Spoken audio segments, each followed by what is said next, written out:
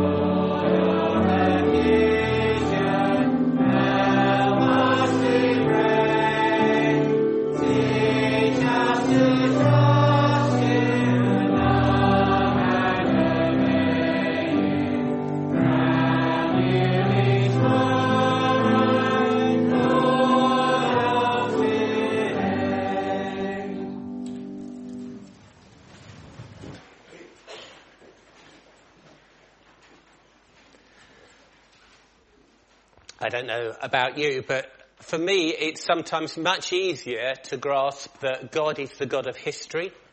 God is the God of the future. But we've just been asking that God will be the God of today. And as we're coming to God, we're going to pray to him. And it's great that we can come to him today as we are feeling today about what life brings to us today. So let's join in praying to the God who cares about us today. Our Father in heaven, we thank you that you know each one of us. You know every little detail of our lives, both this morning, this week, and what will happen next week. And Lord, we thank you that you tell us to cast our cares on you because you care for us. And Lord, as we know that you know about us, you know how much we care about you too.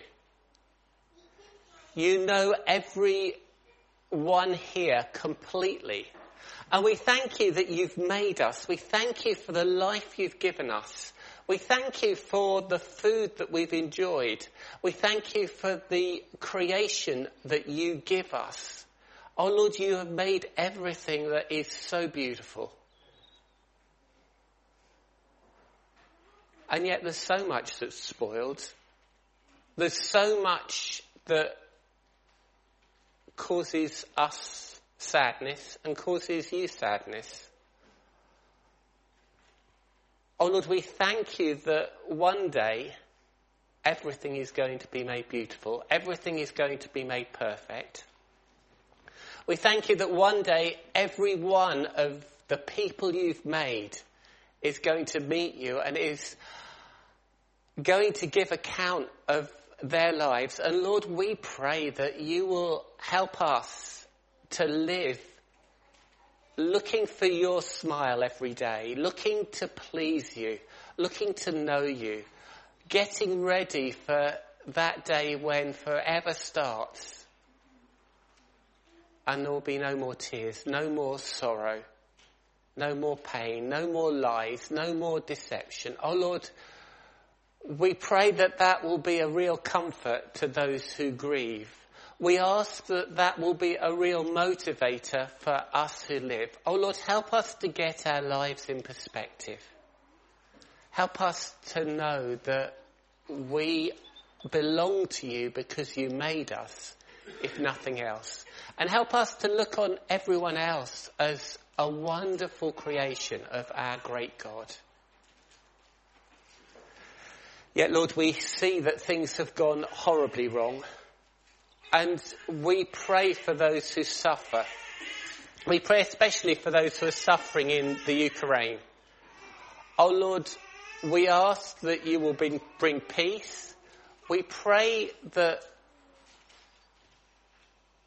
the warfare will end. We ask that the wickedness will stop.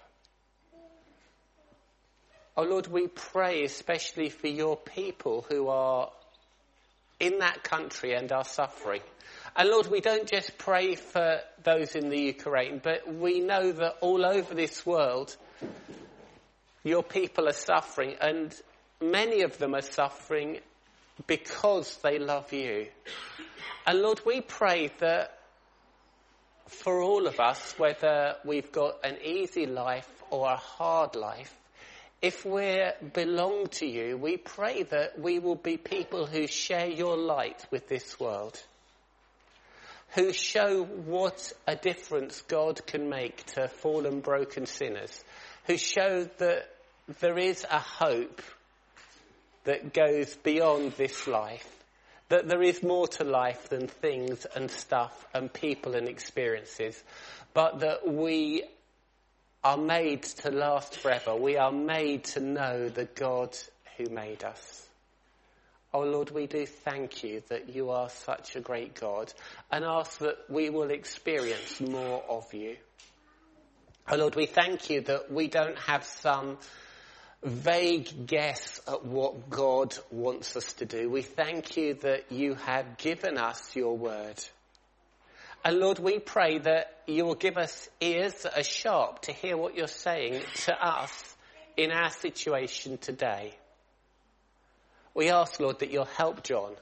We pray that your word will be explained by him in a way that comes powerfully and effectively into our minds and into our hearts and into our lives. Oh Lord, we thank you that the children and young people have already heard about you. We thank you that they're going to hear about you again in the children's talk. And Lord, we ask that the seed that's sown in their lives will be obviously producing fruit, that you will be rescuing them from darkness and moving them into the kingdom of your Son. And Lord, we pray that we will go beyond our families and that we will be sharing your good news with our workmates, our neighbours and our friends, and that many of them will know the joy and peace which comes from knowing you. So Lord, do be with us. Lord, we know that we are sinners. We know that we fail so often. But we thank you that we don't have to pay to get back in your good books. We thank you that you loved us enough to give your only Son, the Son that you love with an immeasurable love, to pay the penalty for sin. Oh Lord, we pray that that will give us the right response, that we won't be people who just talk about you, but we love you in a way that changes our lives. Amen. Right, children, it's time for the children's talk, and John Hitch is going to do that.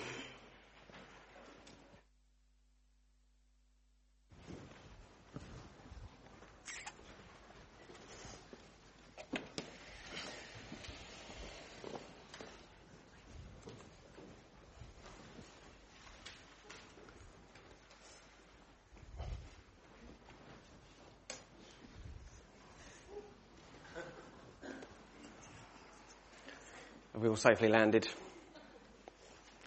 Good. Good morning, children. Good to see you again this Sunday. And I wonder if you could think back about 4 weeks ago. And did you think that your parents started playing a trick on you by putting you to bed when the sun was out? Did any of you say, "Mum, I can't go to bed yet. It's still daylight"? Do you remember that? It took quite a while to adjust to getting to sleep. Perhaps you're still struggling with getting to sleep in daylight, and maybe they explained that we had to change the clocks to summertime. But we're often asking, aren't we, what's the time? Perhaps when you're really young, it's what's the time, Mr. Wolf, but it's quite soon, what's the time? What time is dinner? At what time are we going swimming? What time does the train leave? How much time have I got to do this? How much time have I got to do that? And so I brought a clock to show you this morning, and it's really useful, isn't it, to be able to tell the time. But a long time ago, before people could afford their own clocks, they would listen out for the local church bells, and they would have bells in the tower. Have you heard a bell ringing in a tower? Have you seen this one? Anyone know what that's called? Yeah, Annie? Big Ben, yeah. It's sort of nicknamed Big Ben. It's actually the striking clock, the bell inside that's called Big Ben, but we call the whole thing Big Ben normally. It's in Westminster Palace, and it's a massive clock. And it chimes, and it plays a tune on the hour, and at 1:15 and at 1:30, and then it strikes the amount of hours it is. So if you're listening out, you can tell what the time is. So that was the way most people used to tell the time a long time ago. But some people also used it as an opportunity to remind them to think about God. And so there's a plaque inside wherever the clockwork is. I expect hopefully it's been put back up since they've restored the building. And these words go to the tune. So it wasn't just, it's 11 o'clock, but it was also the bells ring, reminder. And this was a prayer that was put to the music. All through this hour, Lord, be my guide, that by thy power no foot shall slide. That's good, isn't it? So the clock not only told them the time, but it reminded them about God. And so see if you can fit the word. We won't sing it, and I'll spare you me singing it, okay, because that wouldn't be very good. We've got to get past 1:30. Can you hear the clock? It's a bit quiet, isn't it? Now we're going to go up to 1:15. I want to get it onto the O clock. It's playing part of the tune. Any of you recognise that tune? Perhaps you're very young to recognise that tune. It's called the Westminster Chimes. See if you're older, especially, see if these words can fit in. And then after it's played the tune, can you count with me how many chimes? How many chimes should it do on the hour? Bit more than one? Yeah, 12. Yeah. And hopefully it'll do 12 if I haven't fiddled with it too much. I've been fiddling with this clock and it might. Right, so here we go. Here are the words.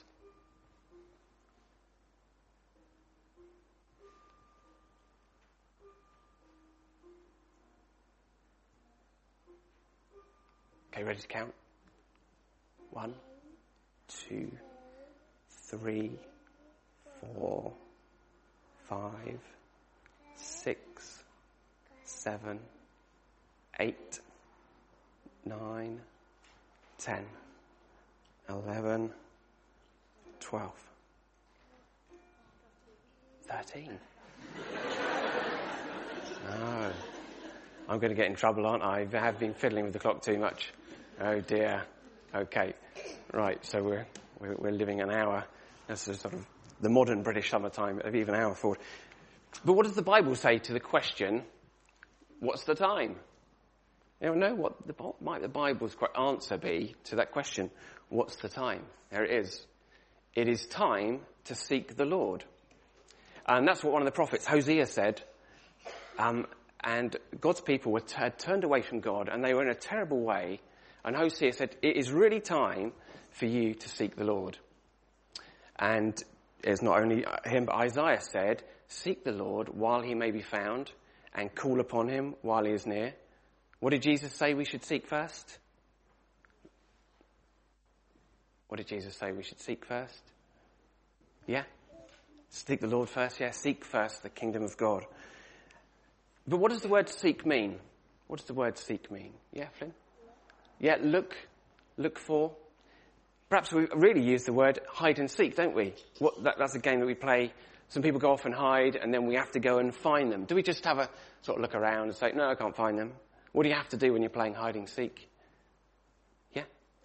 You have to look everywhere, don't you? You have to leave no place unturned. So if we have to look for God, does that mean he's hiding? Well, not exactly, because Paul in the Bible said that God actually isn't far away from each one of us. But Isaiah said that your sins have separated you from God, so that he's hidden his face from you. So there is a way that we can't see God, we can't find God without seeking him. And we really need to seek him, because our sins separate us from God, and that puts us in a really bad place. But there's a wonderful promise, because some of you might be saying, I've been praying to God and he doesn't answer me. I've been looking for God and doesn't seem to be replying. There's a wonderful promise that Jeremiah gives us. It says this, you will seek me and find me when you seek me with all your heart. God wants us to look with all of our heart. He wants us to turn away from our sin, turn to him.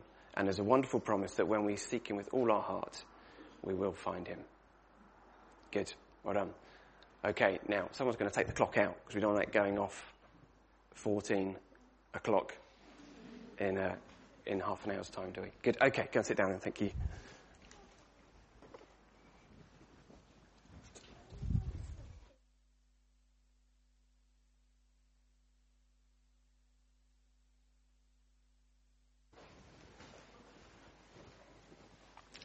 Thanks, John. Well, we're going to sing again, and we're going to be praising our God for just how great he is. So let's join in singing it. O God, O Lord my God, when I in awesome wonder consider all the works your hand has made.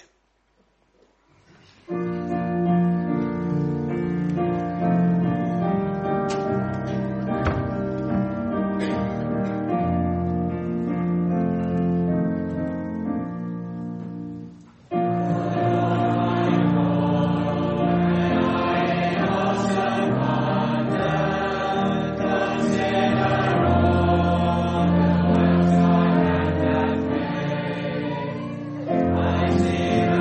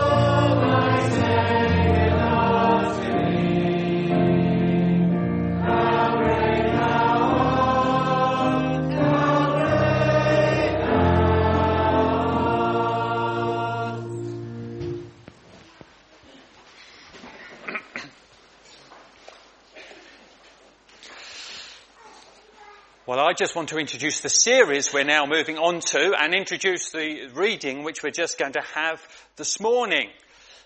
So we're moving on to a series now about Elisha and his times and ministry. Elisha, and that's going to take us up to the summer.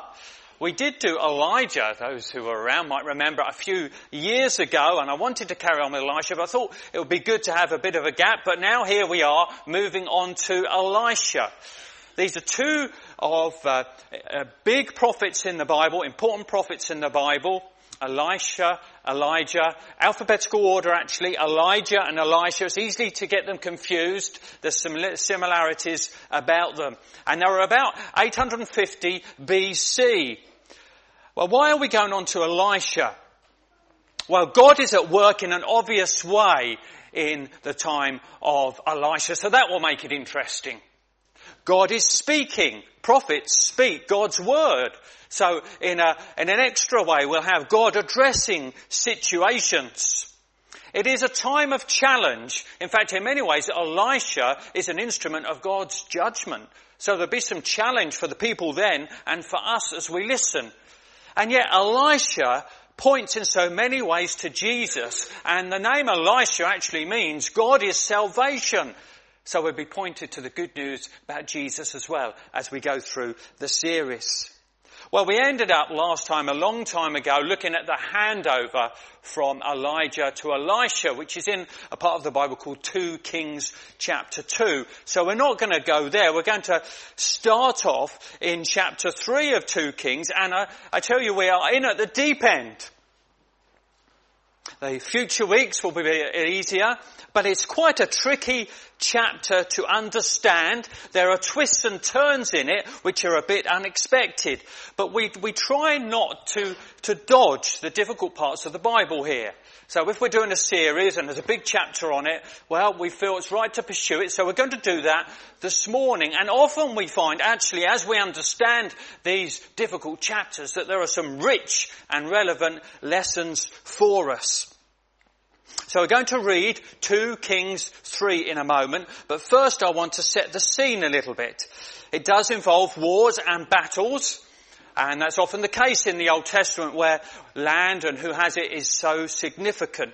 So we're going to put a map up. Here's a map which I hope you can see. If not, you'll still catch the gist of it. And there are 4 kings and 4 kingdoms in our account this morning. Now, it's mainly about, or aimed at, the kingdom of Israel. The kingdom of Israel is on the downhill. It's on the downhill. They've disobeyed God. And God has said that time will soon be up for them. Ahab, who was king, and his family and his dynasty are very much limited in time. And we have a new king, his son, Jehoram, who comes on the scene. And he's bad as well, but not as bad as Ahab. Kingdom of Israel. And then also we have down here the kingdom of Moab. The kingdom of Moab. And Moab at that stage are part of the empire. So they're really owned. They belong, if you like, to Israel. And they'd supplied a lot of stuff to Israel as part of the arrangement. And they gave 100,000 lambs a year to Israel and 100,000 rams' coats. And they decide when there is a new king that they're not going to do this anymore. They rebel.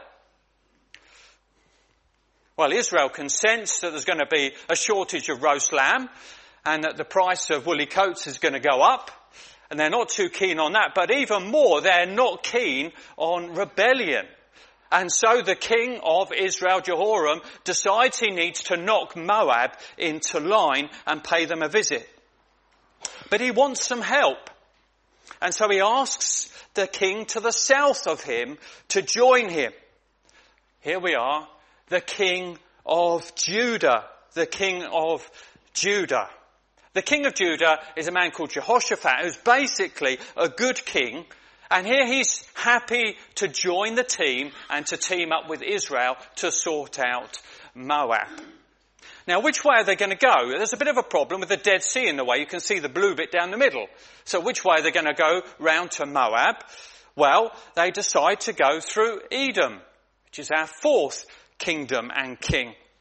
And Edom is a junior partner to Judah, described as the deputy of Judah, the king is. And so the three kings join together, and they want to make sure that Moab pays what it owes. And on the journey, they go into the wilderness, and there they hit big problems. And the different responses to that situation and Elisha's involvement in that situation are really the meat of what we're looking at this morning, especially in the middle of the chapter. So we're going to read the chapter now, and hopefully with that in mind, kings, kingdoms, you'll make sense of what's happening, especially be able to tune into some of the exchanges in the middle, which we're going to look at a little bit later in the service. So, 2 Kings 3 it is.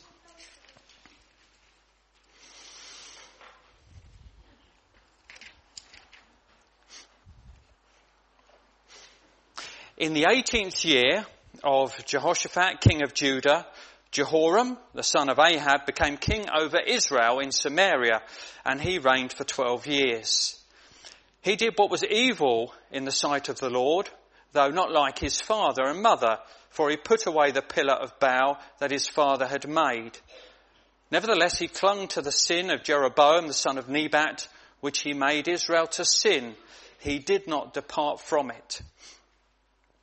Now Mesha, king of Moab, was a sheep breeder, and he had to deliver to the king of Israel 100,000 lambs and the wool of 100,000 rams. But when Ahab died, the king of Moab rebelled against the king of Israel.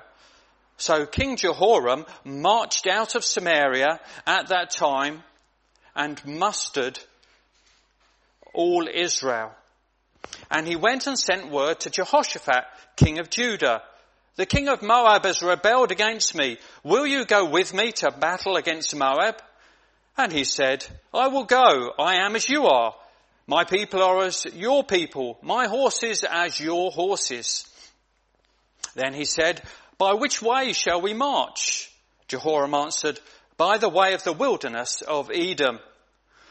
So the king of Israel went with the king of Judah and the king of Edom, and when they had made a circuitous march of 7 days, there was no water for the army or for the animals that followed them. Then the king of Israel said, "Alas, the Lord has called these 3 kings to give them into the hand of Moab." And Jehoshaphat said, "Is there no prophet of the Lord here, through whom we may inquire of the Lord?" Then one of the king of Israel's servants answered, "Elisha, the son of Shaphat, is here, who poured water on the hands of Elijah," or helped Elijah. And Jehoshaphat said, "The word of the Lord is with him." So the king of Israel and Jehoshaphat and the king of Edom went down to him. And Elisha said to the king of Israel, "What have I to do with you? Go to the prophets of your father and to the prophets of your mother." But the king of Israel said to him, "No, it is the Lord who has called these 3 kings to give them into the hand of Moab." And Elisha said, "As the Lord of hosts lives, before whom I stand, were it not that I have regard for Jehoshaphat, the king of Judah, I would neither look at you nor see you. But now bring me a musician." And when the musician played, the hand of the Lord came upon him. And he said, "Thus says the Lord, I will make this dry stream bed pools of water.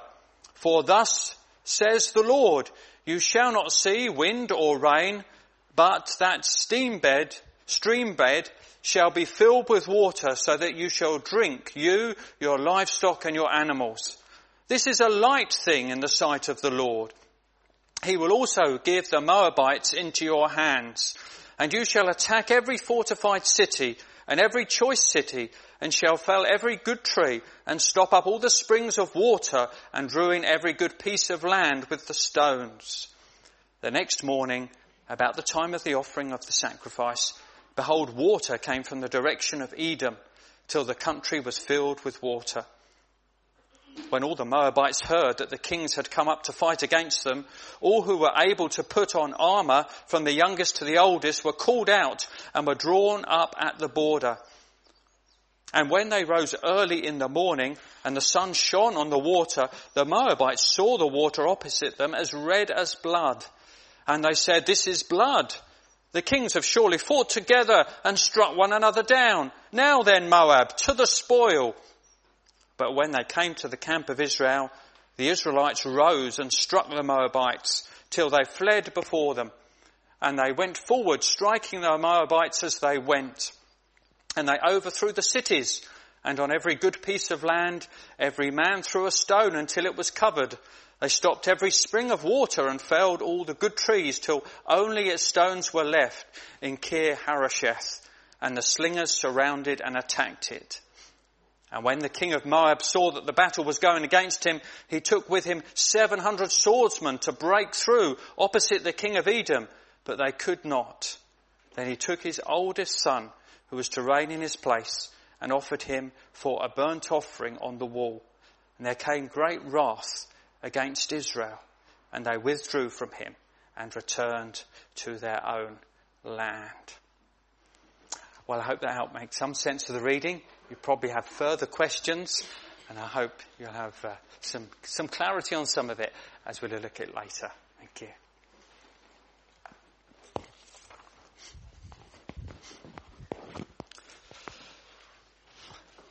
Looking forward to John explaining that to us shortly. But before that, we're going to sing again.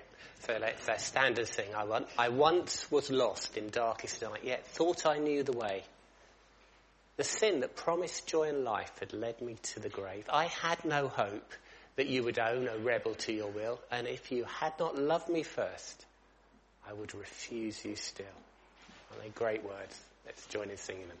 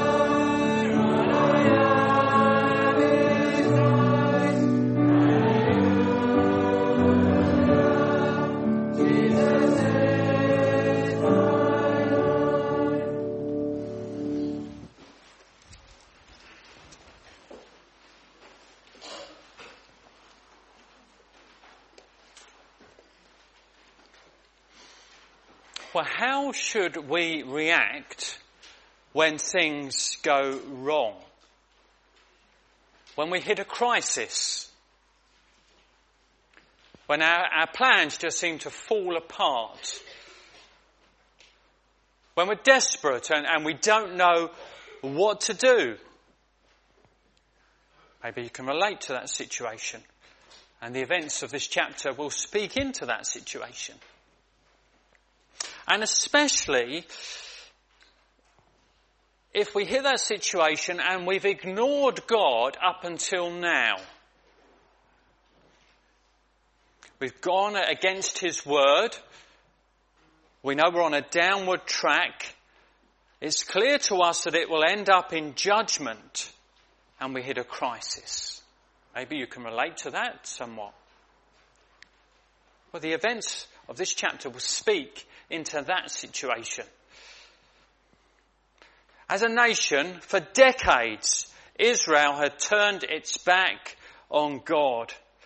The last king, Ahab, and his wife, Jezebel, brought things to a new low. It was awful, the things that were happening in Israel. And God made clear in 1 Kings 22 that time was up for that dynasty.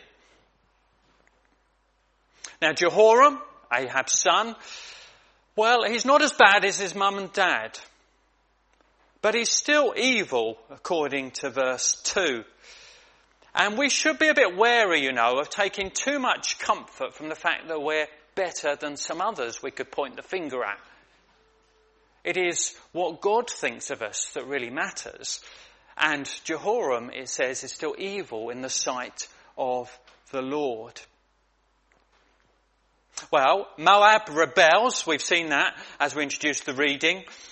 And Jehoram makes no attempt to get God's view on the situation or to get God's direction for the way forward. He has his plans and he builds up his coalition, and then off he sets with Israel and Judah and Edom to sort Moab out, to whip them into line. And his plans come unstuck in the desert. So that is a picture of the desert, the wilderness of Edom. So that's the sort of territory we might want to have in mind. And they wander round and round for a week, and there is no water. The wadis are dry, and there's no oasis that they come up against or see. And the army and the livestock are desperate. A crisis hits the situation. It's all going horribly wrong for them. Let alone sorting out Moab. They're not even going to get there at this rate. And there are different responses to that situation, and I think we'll find them instructive. There was the introduction, hitting a crisis. It's the first one. 1 King's hopeless fatalism. 1 King's hopeless fatalism. Now it's interesting that although Jehoram seemed to be godless, if you like, God now comes to his mind. And not just any God. There was a range he could have chosen from where he came from, but it is the Lord who is in his mind. It has been said that there are no atheists in a crisis, no atheists in the trenches, they used to say, no atheists in a foxhole. And whilst that not might be totally true, you have a sense of something of the truth of it. And in fact, when I was looking up this morning that quote, I came across this on a Heart website. There are no atheists left in Ukraine now. One pastor said over Zoom, churches are packed to capacity and people are weeping and seeking God as never before.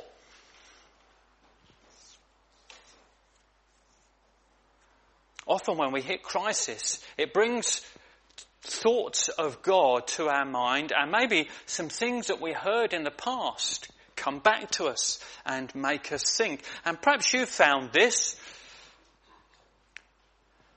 The things that are happening in your life, in your work situation, in your relationships, in your family, in your health, in the nation, things going wrong have jolted you. And they've made you start to think about God in a way that you hadn't done before or for ages. Well, what thoughts does this man have as he's stirred to concern about God in his crisis?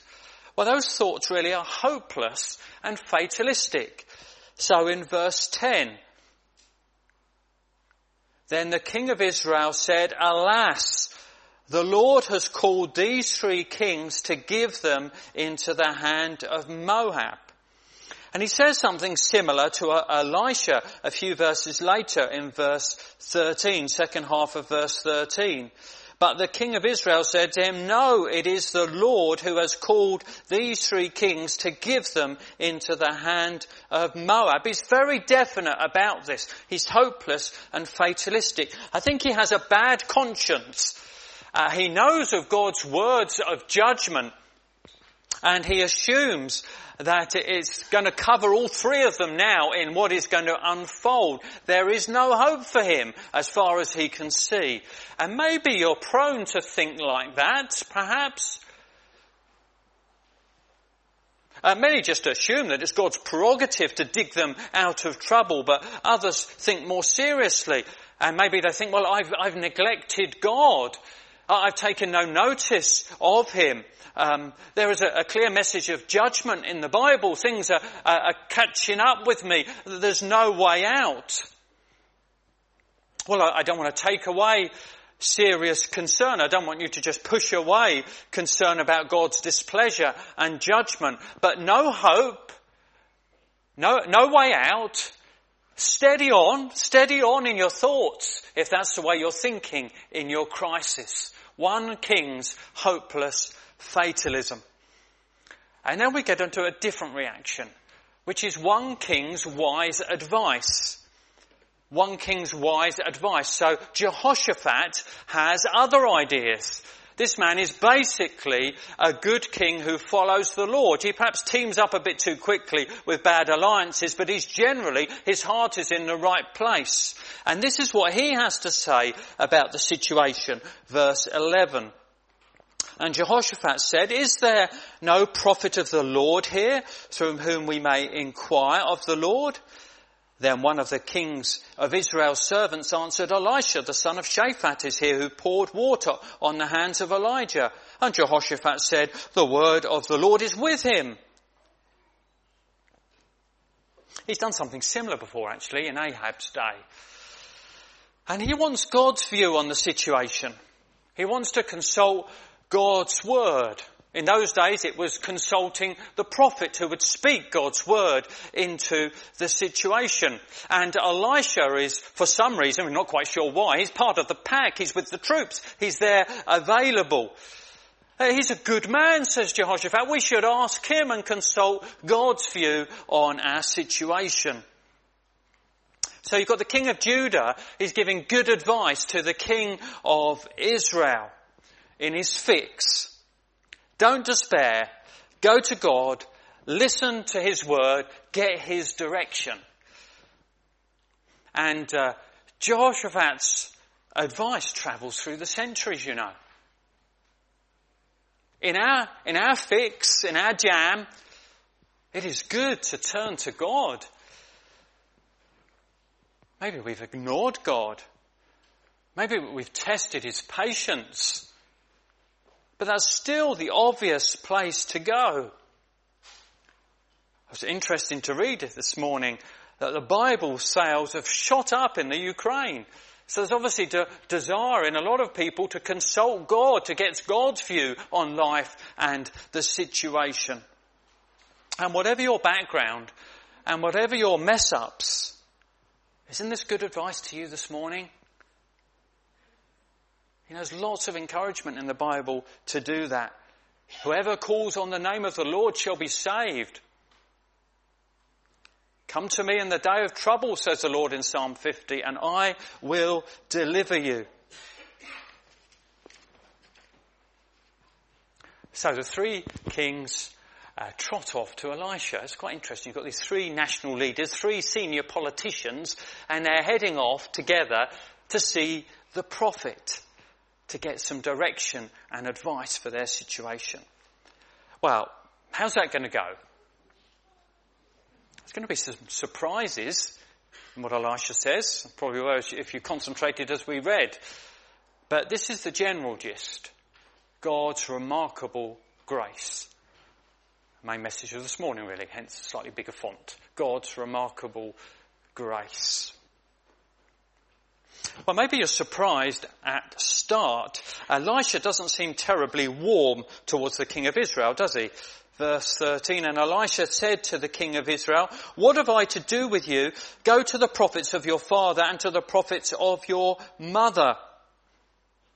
And then in verse 14, as the Lord of hosts live before whom I stand, were it not that I have regard for Jehoshaphat, the king of Judah, I would neither look at you nor see you.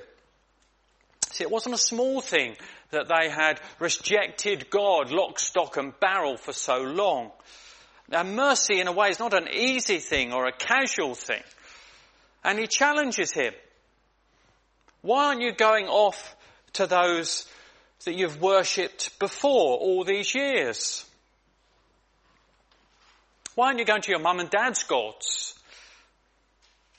And sometimes our renewed interest in God does need to be challenged. It needs to be tested. Are we really turning to the Lord? Why aren't we carrying on with our God substitutes? Is this real? Is this genuine? In fact, it seems that he's only going to give advice on the situation because of the other king, because the king of Judah is there, Jehoshaphat. And because Jehoshaphat's there, he's going to speak into the situation. And we don't deserve to be heard because we have turned against God, we have rebelled against God. But because of a righteous king, a descendant of David, because of Jesus, we can be heard even in our mess. Because of Jesus, you and I have hope. Because he's acceptable, because he's brokered the deal through the cross, because he's our mediator, we can be heard even in our mess despite what we've done. So Elisha agrees to ask God's counsel, and with the help of a little bit of music, he waits for God's word to come on the situation. Well, what is it? Well, it's full of grace and kindness. Doubly so, in fact. It promises satisfaction and it promises victory. The desert area would be filled with water. It wasn't that a storm was going to come over with wind and rain. No, it would be a clear miracle of God filling up the wadis with water for those who needed it. And the kings and the military and their four-legged friends that were with them were able to drink plenty and be refreshed. Verses 16 and 17. And he said, thus says the Lord, I will make this dry stream bed full of pools. For thus says the Lord, you shall not see wind or rain, but that stream bed shall be filled with water so that you shall drink, you, your livestock and your animals. But God was going to do more. In the sense of saying that's only a piece of cake to God to do that. God was also going to give them victory over Moab. Verse 18. This is a light thing in the sight of the Lord. He will also give the Moabites into your hand. Doubly gracious. Satisfaction, victory. And it seems as though God will use them as a source of judgment on Moab. Because typically, in the Bible, trees and fields were to be spared. But here, there was to be a spoiling of the land. It was an act of severe judgment on Moab for its actions and its past. And so sure enough, the next morning, water is in abundance. Everyone can have what they want. The forces are revived. And Moab, when he knows the king's nearby, comes up, and in the sunrise, the red sky of the sun, the reflection of that to the Moabites make them think that the scene has become a scene of blood. It has happened before, actually. And they think that the kings have slaughtered each other, so are there for the taking. So they head in to the area only to get ambushed by the troops from the three kingdoms and chased back into the Moab area. The cities are reclaimed. It happens as Elisha said. God is doubly kind to a bad nation. He gives satisfaction and he gives victory. And I think the message is clear. That is what God can give to wayward people. Satisfaction and victory. Everlasting life can be found through Jesus. Life that satisfies deep down, inwardly. We learnt of it last week in thinking about the life that comes through Christ. Satisfaction by God's mercy for those who don't deserve it. And victory too. The Bible says we are more than conquerors through him that loved us. Victory even over the last enemy, the big enemy of death, through Christ. Satisfaction and victory for wayward people. God's remarkable grace, whatever our history. And that is a message for us. That in crisis we go to the Lord in repentance and we find grace. It's true for Israel. It's true for those who were reading Kings originally, who it was given to. True for us. Go to the Lord, seek his grace despite our past and our mess. Seek his mercy. But two things to do to finish. Here's the conclusion. There's a final twist. The story, it doesn't end, does it, as you want it to. There's an anticlimax, and actually it's quite mystifying. So, the Moabites, they want to get out of their final bastion of defence. And firstly, they try to do that with 700 crack troops, trying to make a breakout, but that doesn't work. So they do something which is obnoxious. Obnoxious to us, obnoxious to God. The king of Moab sacrifices his son on the wall of the city. Anger is stirred up. There are different views as to quite what's happening here, which I haven't got time to go into, but this appalling act, it either stirs up the anger of their own troops for a final push, or it just so appalls and recoils at the attackers that they just head off and leave the scene. And Moab makes some comeback and has some reprieve. Well, why does it end like this? It is puzzling. But I think if we think of the grand sweep of what's happening, I wonder if the Lord is saying, yeah, I am gracious. I heard you in this situation, but don't forget you haven't repented properly. Don't forget the situation is still downhill. Don't forget, as things stand, you are on a loser. There needs to be proper and deep repentance. And sometimes when we get into a fix, maybe you've seen this, maybe you've gone through it, we can call on God and he graciously helps. And we're tempted to just relapse, return to life as normal.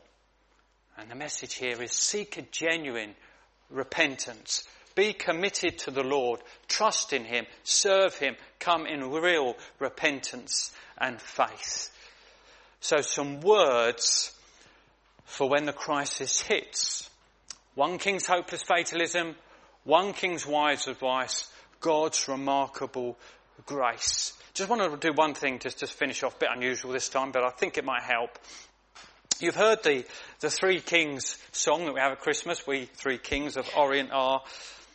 Well, I've adapted it hurriedly this morning, so the poetry is a bit clumsy, but I'm hoping it'll act as a little bit of a recap on what we've just gone through. So try and take in the main message as we do so. We 3 kings from the Middle East are desperate for water. We've travelled so far around the mountains, seeking some fountains. In a great crisis we are. And the chorus is not Star of Wonder, Star of Light. It's God is gracious, God is kind. Seek his mercy and see what you find. Because of Jesus, only through Jesus, there is a way out of your bind. As King of Israel, I've gone against God. Surely I have to pay with my blood. The scene is hopeless, yes, a complete mess. I'm condemned and desperately sad. God is gracious, God is kind. Seek his mercy and see what you find. Because of Jesus, only through Jesus, there is a way out of your bind. As King of Judah, I've seen this before. To God you go and hear him some more. Jehoram, come off it. Go to the prophet. God's mercy you've got to explore. God is gracious. God is kind. Seek his mercy and see what you find. Because of Jesus, only through Jesus, there is a way out of your bind. And so to us, in our dire straits, it is not hopeless, all down to fate. By God's grace, there is a safe place. In repentance to God, you must take. God is gracious. God is kind. Seek his mercy and see what you find.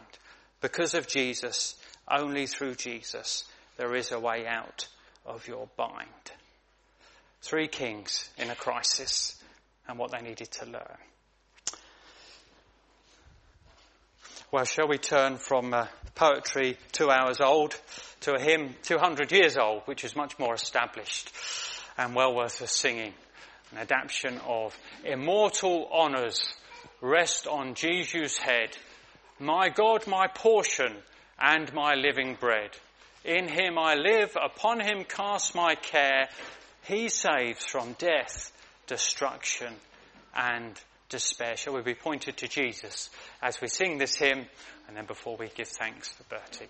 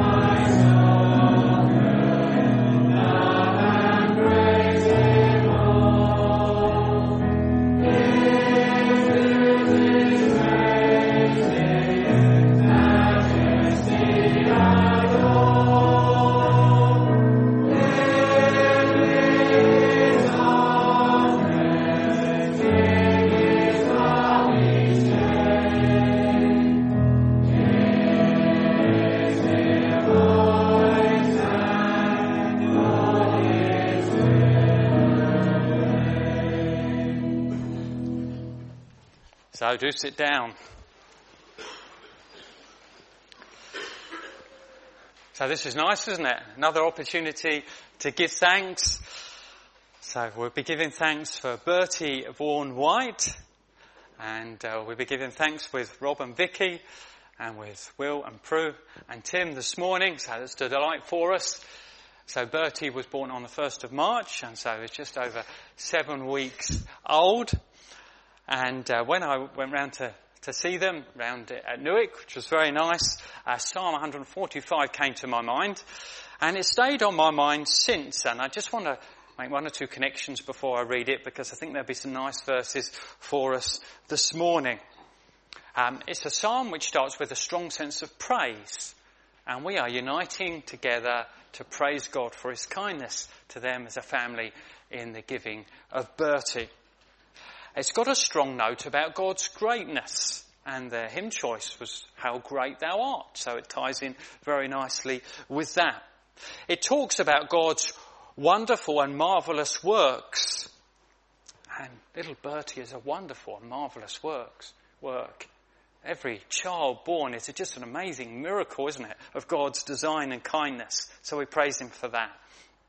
And it talks about the generations, and passing on God's message through the generation.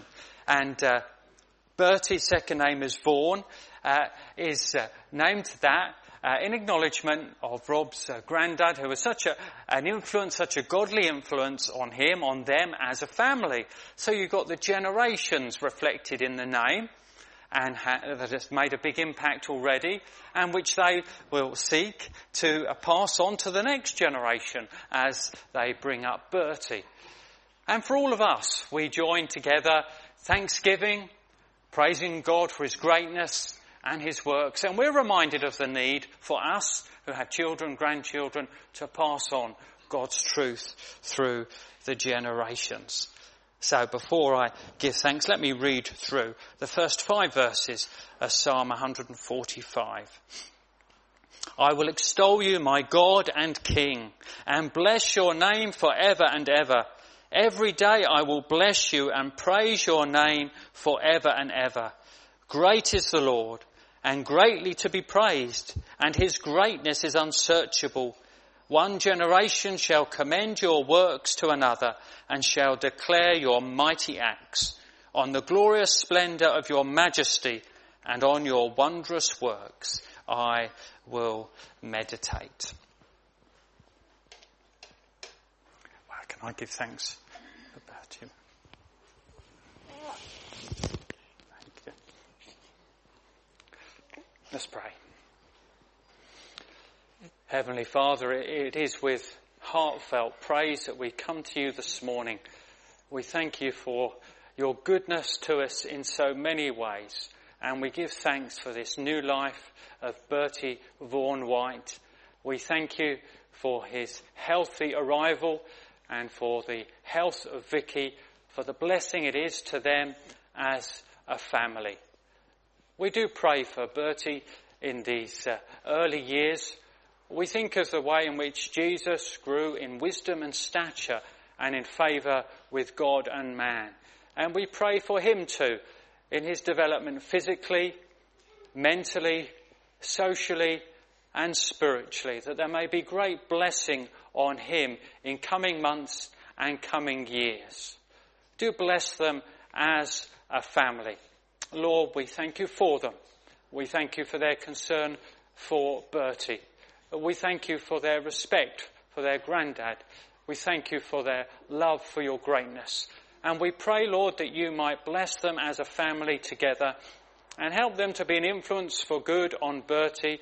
Give them special strength and wisdom as they seek to parent him through these years. And as a family as a whole, with the wide age range that they have, Lord, may there be great blessing on all of them. And help us too, who have families or who look on thoughtfully and concerned to the families around us. May we be an influence for good on coming generations, so that you are known to them and loved by them. So we rejoice together in your goodness and praise your great and holy name. praying in the name of Jesus. Amen. There we go.